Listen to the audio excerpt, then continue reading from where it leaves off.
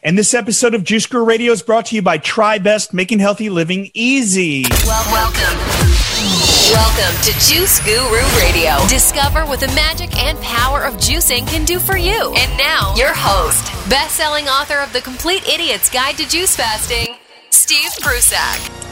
Well, hello, welcome to the show. I'm Steve Prussack. And how does a young woman with a crippling stage fright become a record-breaking Broadway star? Well, Sandra Joseph spent nearly a decade playing Christine in Phantom of the Opera, and now she's on a mission to empower other people's voices through her work as a keynote speaker. And she's the author of the new book, Unmasking What Matters, and we've got to hear it's right from my bookshelf to the show. We'll be back right after this with Sandra Joseph.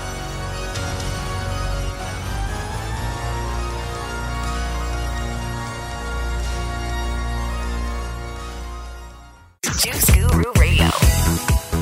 Well, welcome back to the show. I couldn't be more excited. We got Sandra Joseph. I've seen her on Broadway myself. She played Christine Daae for 10 years on Broadway, more than 1,300 performances, and earned the record as the longest-running leading lady in the longest-running Broadway show of all time. So if you're a fan of Phantom, tune in. And even if you're not, just Broadway or just self-growth, this is for you. She's been seen on numerous national broadcasts, including the Oprah Winfrey Show, CNN, the Today Show, Dateline, The Early Show, The View, and now on Juice Guru Radio. Let's welcome to the show right now, Sandra Joseph.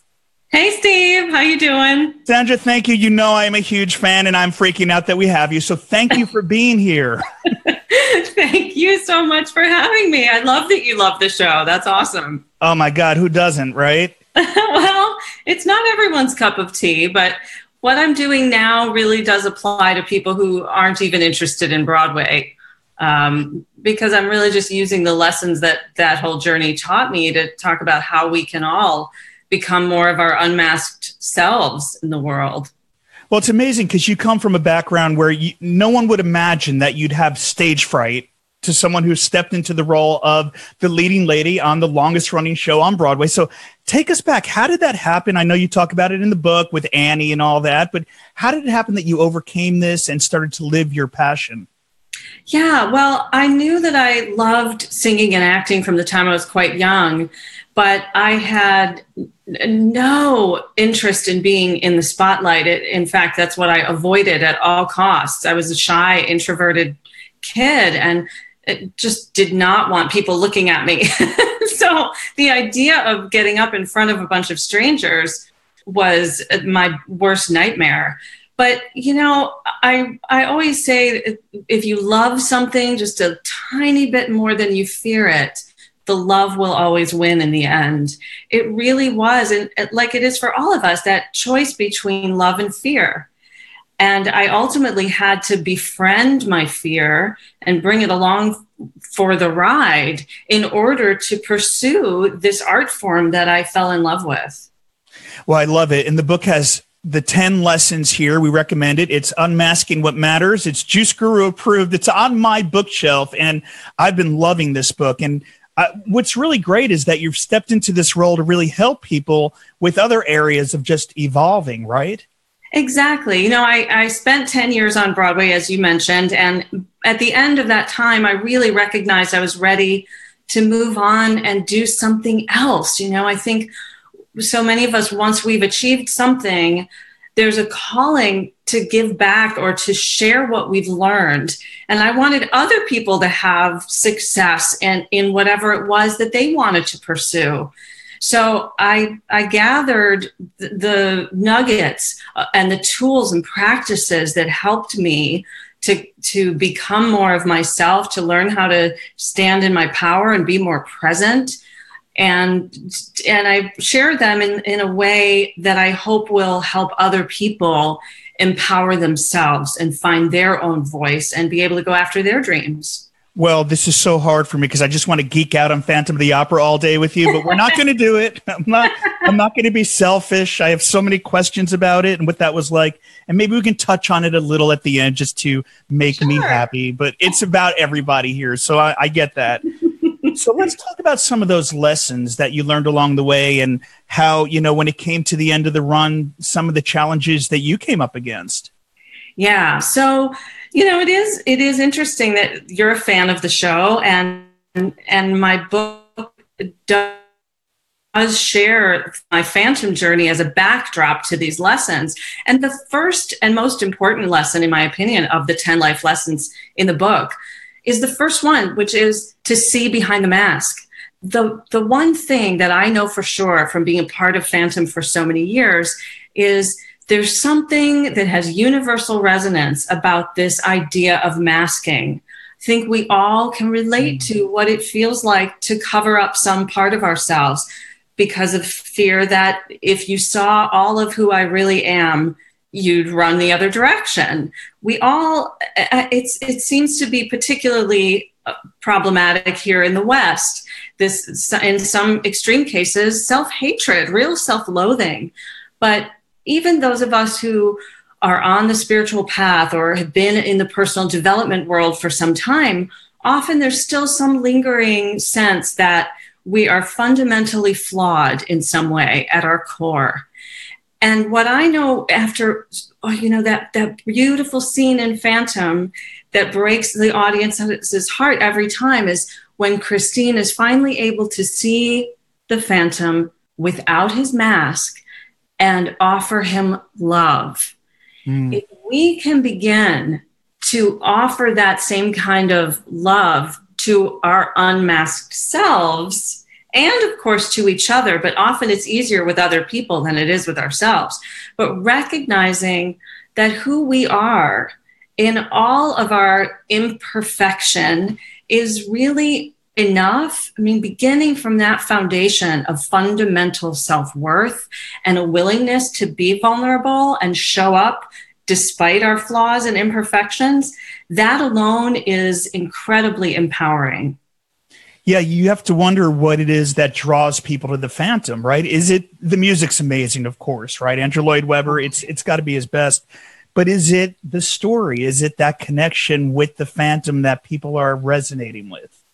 Well, certainly it's such a phenomenon, this show. It's not only the most successful Broadway show of all time, it's the most lucrative entertainment enterprise of all time. It's outgrossed even the most successful films in history. $6 billion in worldwide box office grosses. It's been seen by more than 140 million people in more than a dozen countries. So you can't ever figure out what's the recipe for something becoming that kind of phenomenon. Certainly people love the music. I think there's something in the vibrational field of that music that resonates with people. But I do think there's something in that story of how we all just want to be seen. We want to be seen and to know that we're loved. That to me is one of the fundamental lessons from that show. And it was a challenge for me, even at the height of my success.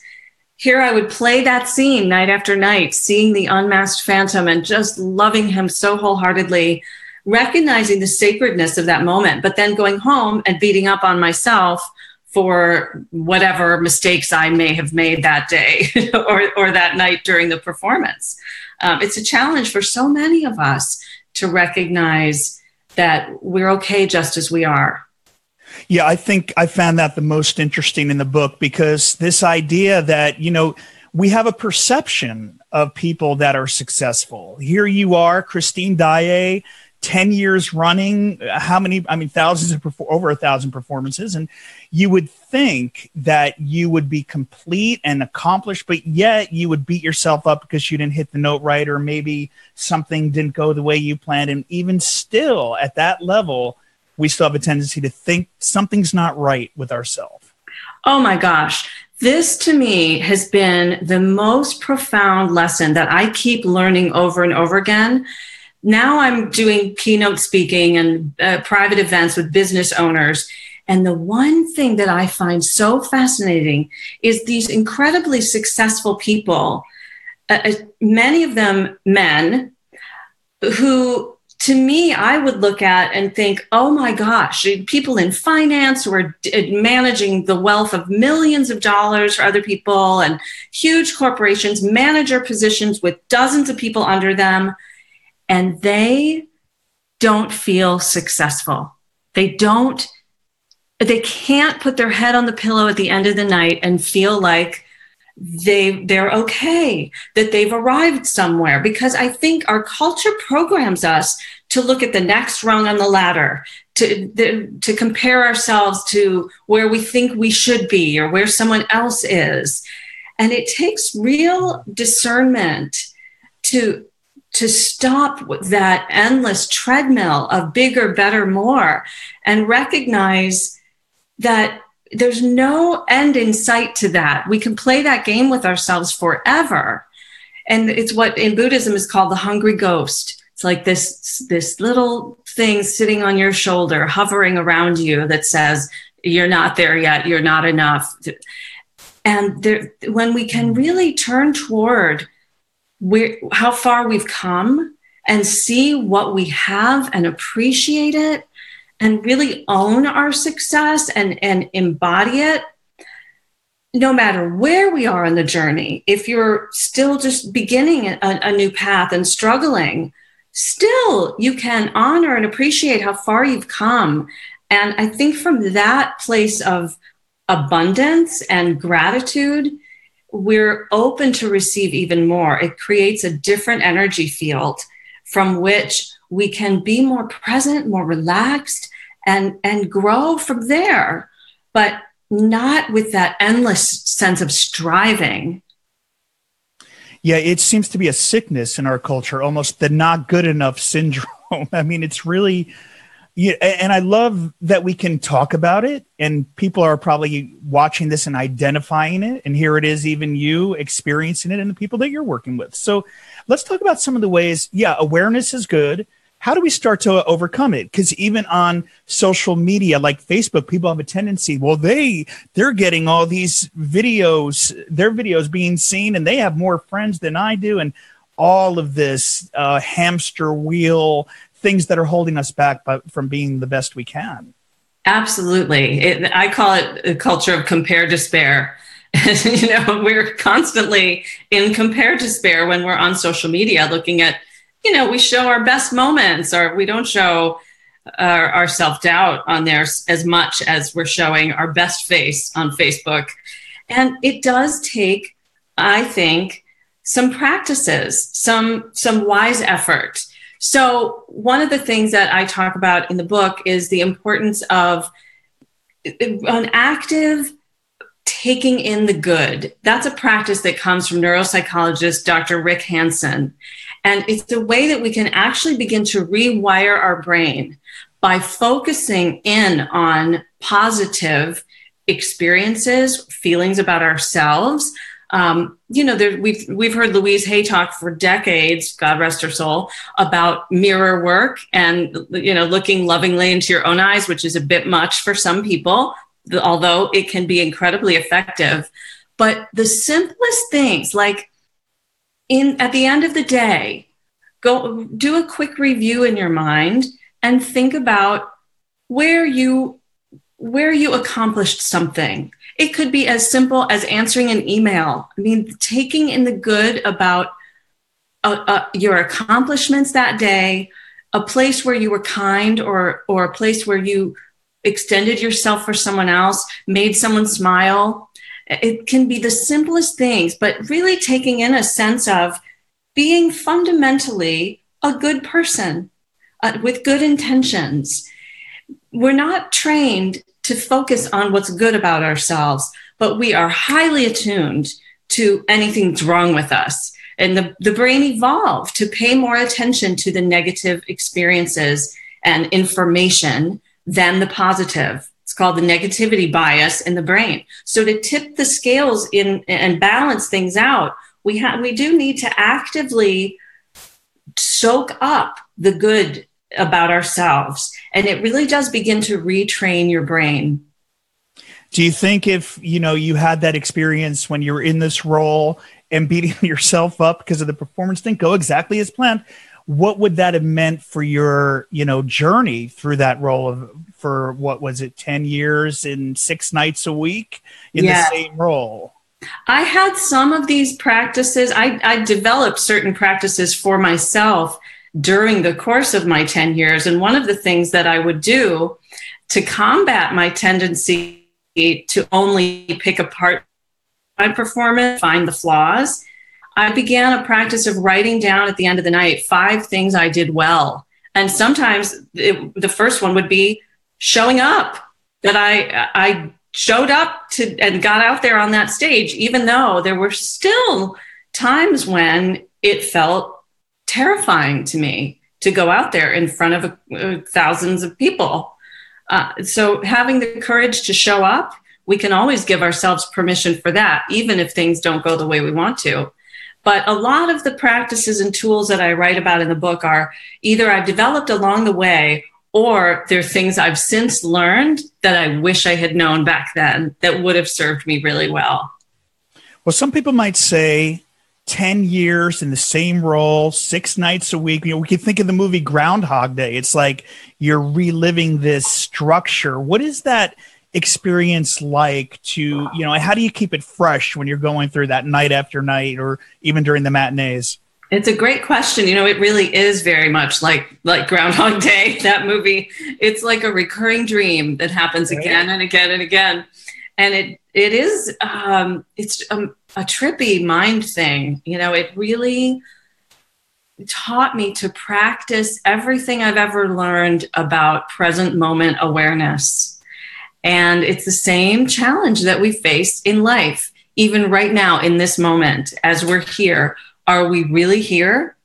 The Buddha said, when you sit, sit, when you stand, stand, when you eat, eat. We are so often doing 10 things at once, or we're doing something and our mind is elsewhere. It's easy to go on autopilot when you're on stage singing a song you've sung 1,000 other times. But coming back to this moment, to right now, it's never happened in this moment.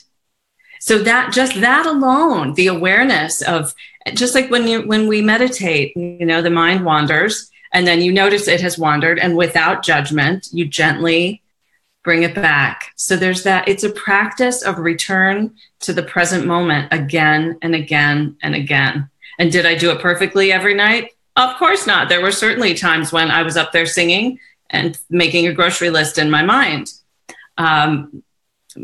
It's bound to happen when you've done something so many times. But, actors and musicians and artists, there's really, I think, such a respect for the craft and such a genuine desire to do it to the best of our ability that we're always motivated to try, because it feels really lousy to phone it in. Nobody feels good at the end of a day if they're doing that. So I would do everything in my power to keep it fresh, to keep my energy high. And to remember that the people out there are seeing this show perhaps for the first and only time.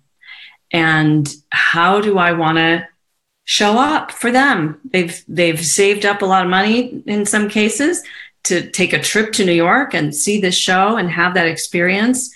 And that sense of purpose behind it is incredibly motivating too, I think, for all of us in whatever it is that we do.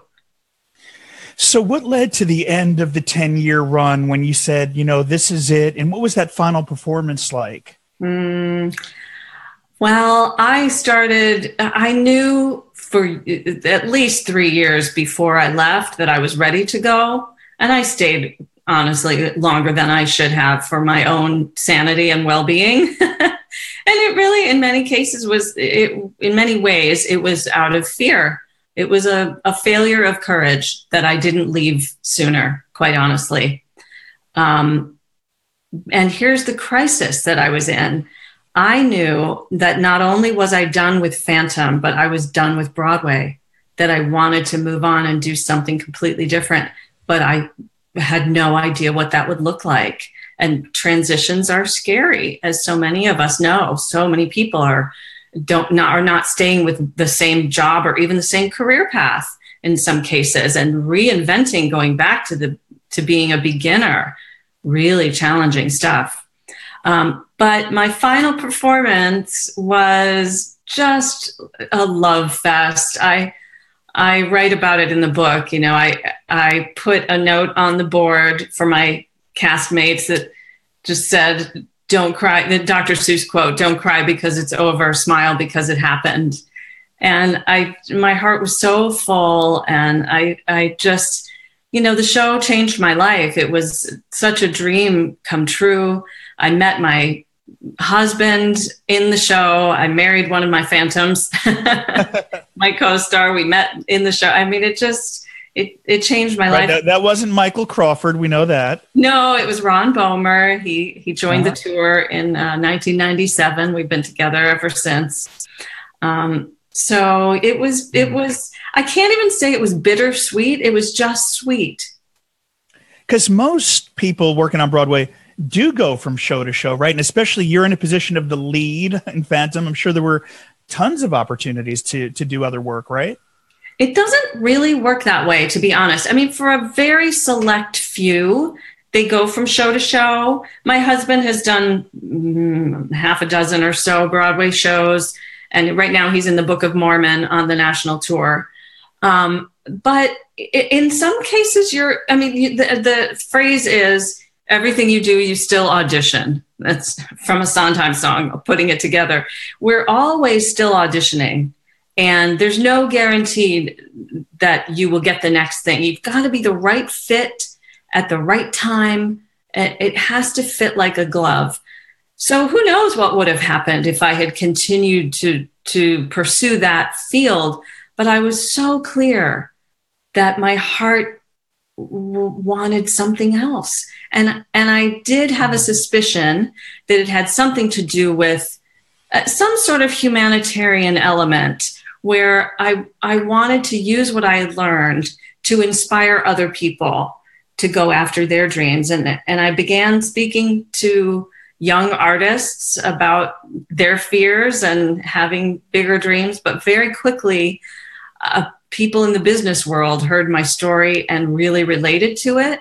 And they saw connections that I didn't even see in the beginning. So now I'm primarily speaking in business circles. Well, the parallels between unmasking and the Phantom and the ideas. I mean, when we think about acting, that is a profession of wearing lots of different masks, right? So you had to get to the heart of who you were, taking off that mask and just really being raw by the end, right? It's interesting, you know, even as actors, the best actors are the most truthful, the most authentic. They're using their own authentic essence to bring some aspect of that character to life. So I share in my keynotes and certainly in the book, the story of how I even landed the role of Christine, which for me really was about dropping the mask of trying to prove I was Christine and bringing more of Sandra into the audition room when I was really letting my heart be revealed.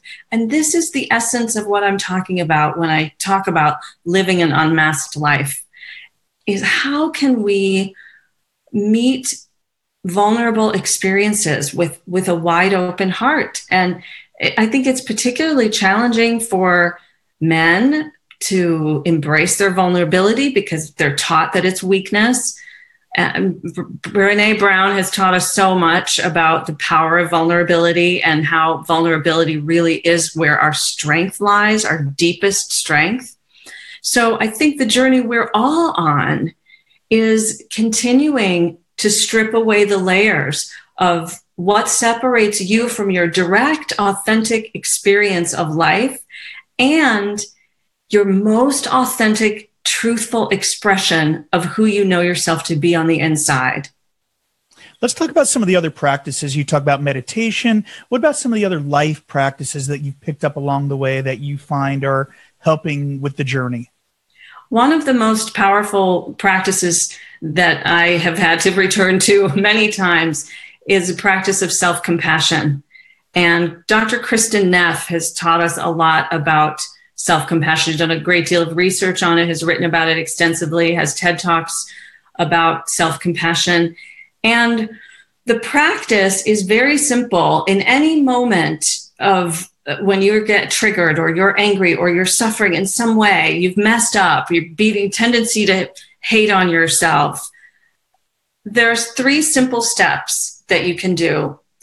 Number 1 is to recognize this is a moment of suffering.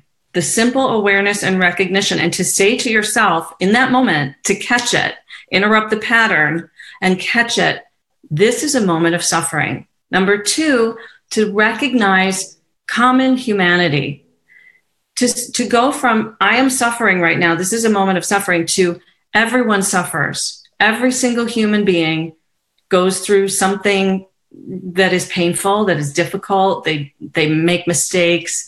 I'm not alone in this, common humanity. And the 3rd step is to then treat yourself the way you would treat a friend who is suffering in that moment. Speak to yourself with the same tone, the same words, and give yourself some kind of loving, reassuring gesture. Maybe it's touching your own hand, touching your face, whatever feels comforting and soothing to you, to learn how to self-soothe in healthy ways, as opposed to what we most often do, which is have a drink or go online and distract ourselves from the feeling, to learn to tend our own tender emotions. That to me has been a life-changing practice. Great tips. And what about people that just are overcome with fear? I mean, you're someone that had stage fright, and you went from that to really, talk about conquering a goal, to getting out on Broadway. How do we talk to people who just are in fear of stepping out to being in alignment with the life they should be living? Yeah, well, I have such compassion for people in that position, because that was me. That was absolutely me. Just terrified and filled with stage fright, self-doubt on every step of the journey on the way to Broadway. And even while I was there, I never really conquered it, but I learned to make friends with it. And one of the practices, it's not really practice as much as it's a mindset shift for me, is recognizing that there's a cost to being seen, to putting ourselves out there. The fear, the vulnerability we experience, it is costly, but there's also a cost to staying invisible, to playing small, to not giving yourself the opportunity to walk toward what it is that in some quiet pocket of your heart is meant for you. And to me, just looking at those costs differently, recognizing, and I got the lesson in a very profound way when I was young. I got my first solo in school when I was in the 5th grade. It was 3 lines in my 5th grade Christmas concert. And I was so excited and terrified to do it. And at the last minute, I saw the crowd and I chickened out. I begged my teacher to give the solo to someone else, and she did. And I got to stand there on the risers and watch as someone else sang those 3 lines that I had practiced. So I got it in a really visceral way, what the cost of not taking a risk feels like. So there's the potential cost of taking a risk. You might fail, it's true, but there's a certain cost to giving up on yourself before you try. And Erica Jong said, I have gone ahead despite the pounding in my heart that says turn back. And that's what I say to people who say, how'd you conquer the fear? I say I didn't, but I've gone ahead. I kept walking, kept my feet moving, even when the scared voice in my head was saying, run. And do you think some of the talent was natural? Did you work hard at honing the craft? Because, not everyone achieves what you did to get to that level of getting on Broadway and, the same role for 10 years, the most popular show on Broadway. I mean, you really talk about conquering a fear. How much of it was innate, this natural talent that maybe you were born with, and how much of it was, honing your craft? Oh, my goodness. Well, certainly I think there's a combination. I had a natural facility for singing that I developed over countless hours. I mean, you talk about the 10,000 hour rule. I think that was Malcolm Gladwell that brought to our attention. Right. And I mean, there were more hours than that. And there still are. I still study. I still work with coaches. So the training was absolutely essential. I worked my butt off. And yes, I recognize I was incredibly fortunate to land that role and keep it for as long as I did. And the training helped, the working through my fears, the practices, all of that helped. But ultimately, what I've come to understand is that even if I hadn't gotten the part, even if I hadn't had that journey, just the act of pursuing it and training for it gave me gifts that I couldn't have received in any other way. The fact that I walked toward my fear and learned how to drop the mask and be authentic and vulnerable, that was gift in and of itself. It really, truly was. Because the ultimate result of all these things we're striving for is that we get to come home to ourselves. We get to land in our own skin. And it's less about what we get or where we get, and more ultimately about who we become. It's what I say that my book is ultimately about, that the journey up is no substitute for the journey in. And all of that training and all of that moving through fear was an inward journey that would have served me even if I hadn't gotten the big splashy thing. Now, I'm grateful I got it, but even for people who don't get the thing, what you get is more important. You get the authentic you. The name of the book, Unmasking What Matters, 10 Life Lessons from 10 Years on Broadway. We're here with Sandra Joseph. Please get a copy. It's part of Steve's book club. I'm reading it now. It's on my bookshelf, for real. It's on my night table. And you can get it on Amazon. And what are some of the other best ways to follow you, Sandra? I've been on your website. Is it sandrajoseph.com? It is. And I'm in all the usual places. I'm Facebook, Twitter, Instagram. I'll be honest with you about the fact that I'm not terribly active on any of those, because practicing what I preach for me is staying true to what matters most to me means I limit my time on all of those social things. But I'm there, and I love hearing from people. Of course, can message me on Facebook or go to my website, send an email. And we're here in the now, and thank you for being here and authentic and in the now. And I always like to ask, like, your plans for the future, but like, what are you going to do? So you've got the book tour pretty much. I mean, you're doing the keynotes and stuff. What do you see in the future? I don't know. I am wide open to what is happening now and what will happen as a result of this. I feel so complete with the big career journey that I had, that now I feel like my journey is to just love the world, to wake up every day and see my life and love the people that are across from me. And whatever doors open, I walk through them. And thankfully, plenty of doors have been opening. I find myself in places I didn't ever imagine I would be. I do a lot of private parties with financial advisors as thank you events to their clients, business owners, client appreciation parties, keynotes. And I started a little concert business because I have plenty of talented friends who love to also sing and share their gifts. So we do private parties, do entertainment for that. I'm just having a really fun second act that I could not have imagined. Yeah, and we just passed the 30th anniversary of Phantom of the Opera, right? How was that experience and coming back together with the cast? I saw some of the pictures from that. Yeah, my husband and I went back to New York and watched the performance. And then there was a black tie party at the Rainbow Room afterward. Andrew Lloyd Webber was there, and Sarah Brightman and Hal Prince, and seeing so many old friends. And just watching the show again was really surreal and moving. I was very emotional. It just felt, my book had just come out the day before. So it was quite a whirlwind of a trip, being back to New York and in that building where so much of my journey took place.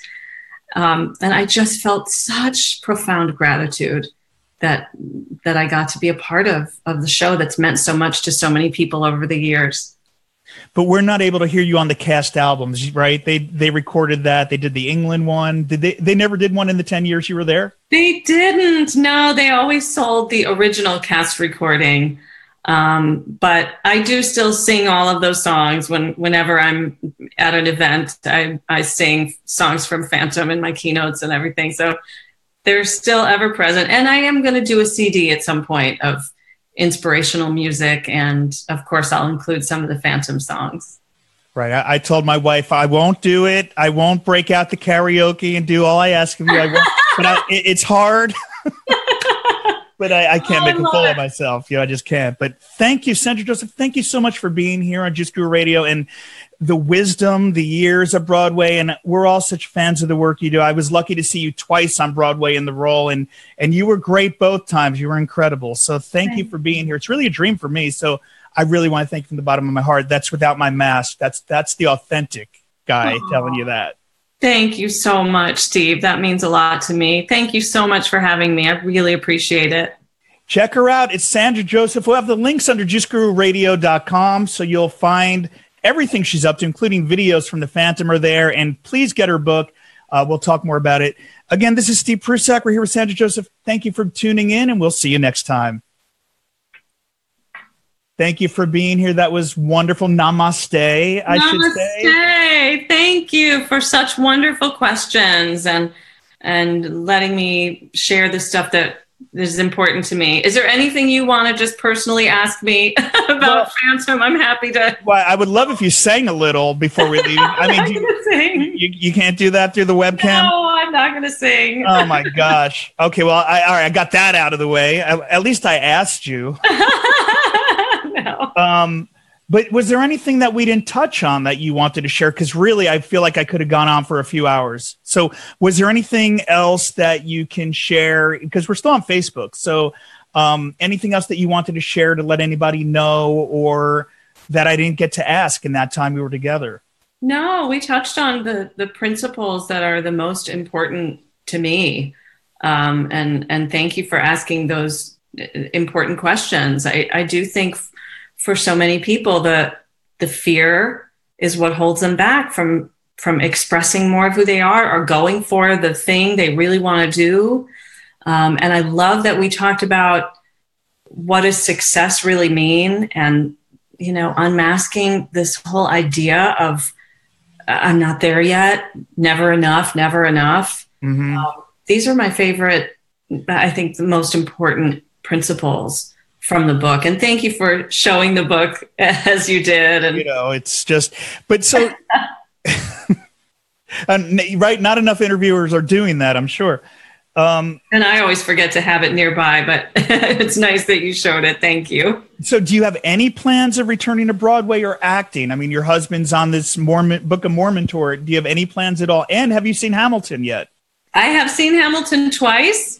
I saw it in Chicago and in San Francisco. I love it. And no, I do not have any plans of going back to 8 shows a week.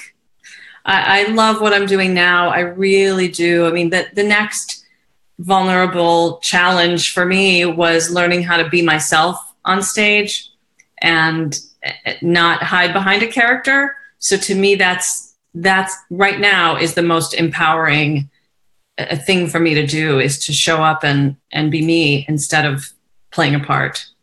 And do you find your husband is on the same journey as he, as an actor, right? He gets what it's like to be in the mask. Has your work helped him to evolve? Oh, well, the beautiful thing about where we are, we've been together some 20 years now, and we really have both been growing in the same direction.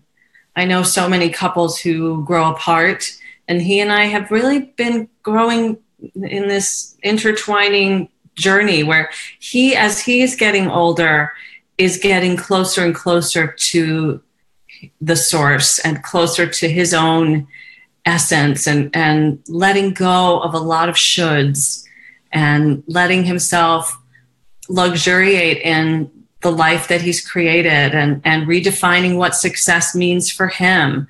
It's one of the beautiful things about aging is that, in our 20s and 30s, just such a sense of climbing to get to where we are hoping to be. And in the latter years after middle age, there's this deepening that, it's less about touching the sky and more about touching the earth.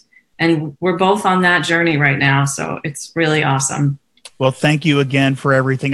For the people behind the stage here and on Facebook, I'm going to actually go to her website. I'm going to play us out with some Sandra Joseph from Broadway. So thank you, Sandra. I'm going to let you go, but I'm going to go ahead and do a screen share and let everybody tune in to your incredible work who haven't had that opportunity. So thank you again for being here. And thank you, Steve. Bye-bye.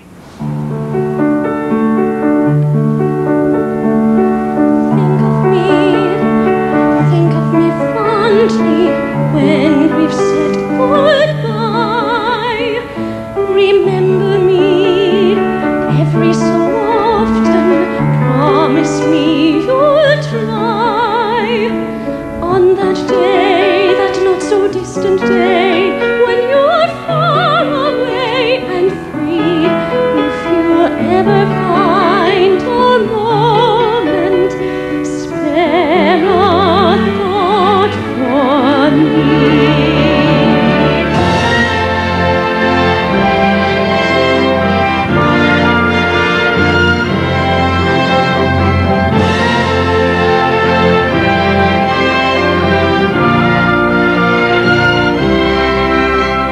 And though it's clear, though it was always clear that this was never meant to be, if you happen to remember still and think of me, think of August when the trees were green. Don't think about the way things might have been. Think of me waking silent and resigned. Imagine me trying too hard to put you from my mind. Think of me, please say you'll think of me, whatever else you choose to do. There will never be a day when I won't think of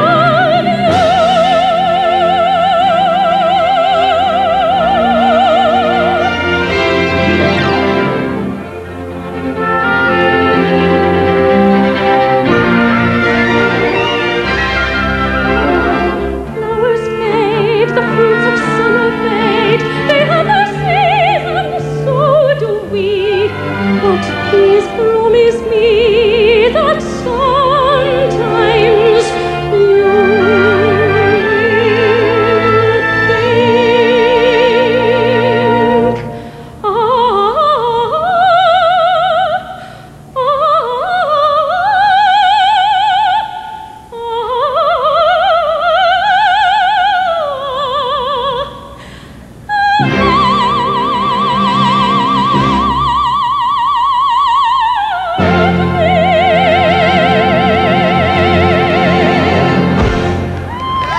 oh my God. That brings tears for real. That's not lip syncing there. That's like the real deal. Wow. Oh my God. Well, see, that was amazing. Thank you for taking us out with that, Sandra. That was beautiful. Thank you for that. And one final question before we wrap up, because this is like a party, and I just had one more question.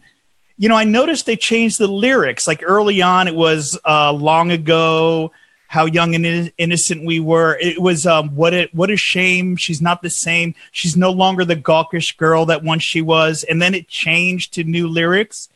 How come some of the lyrics started changing in the show? I have no idea. But yes, you're right. And they've changed it again. When I saw the show back in January for the 30th anniversary, there were lyrics in Think of Me that were different than the ones that I sang all 10 years that I was there. So someone on the team must just decide they like it. Probably Andrew, I would guess, decides that they liked it better another way, and they decide to change and keep tweaking. But I will say there are very minimal changes in the show overall.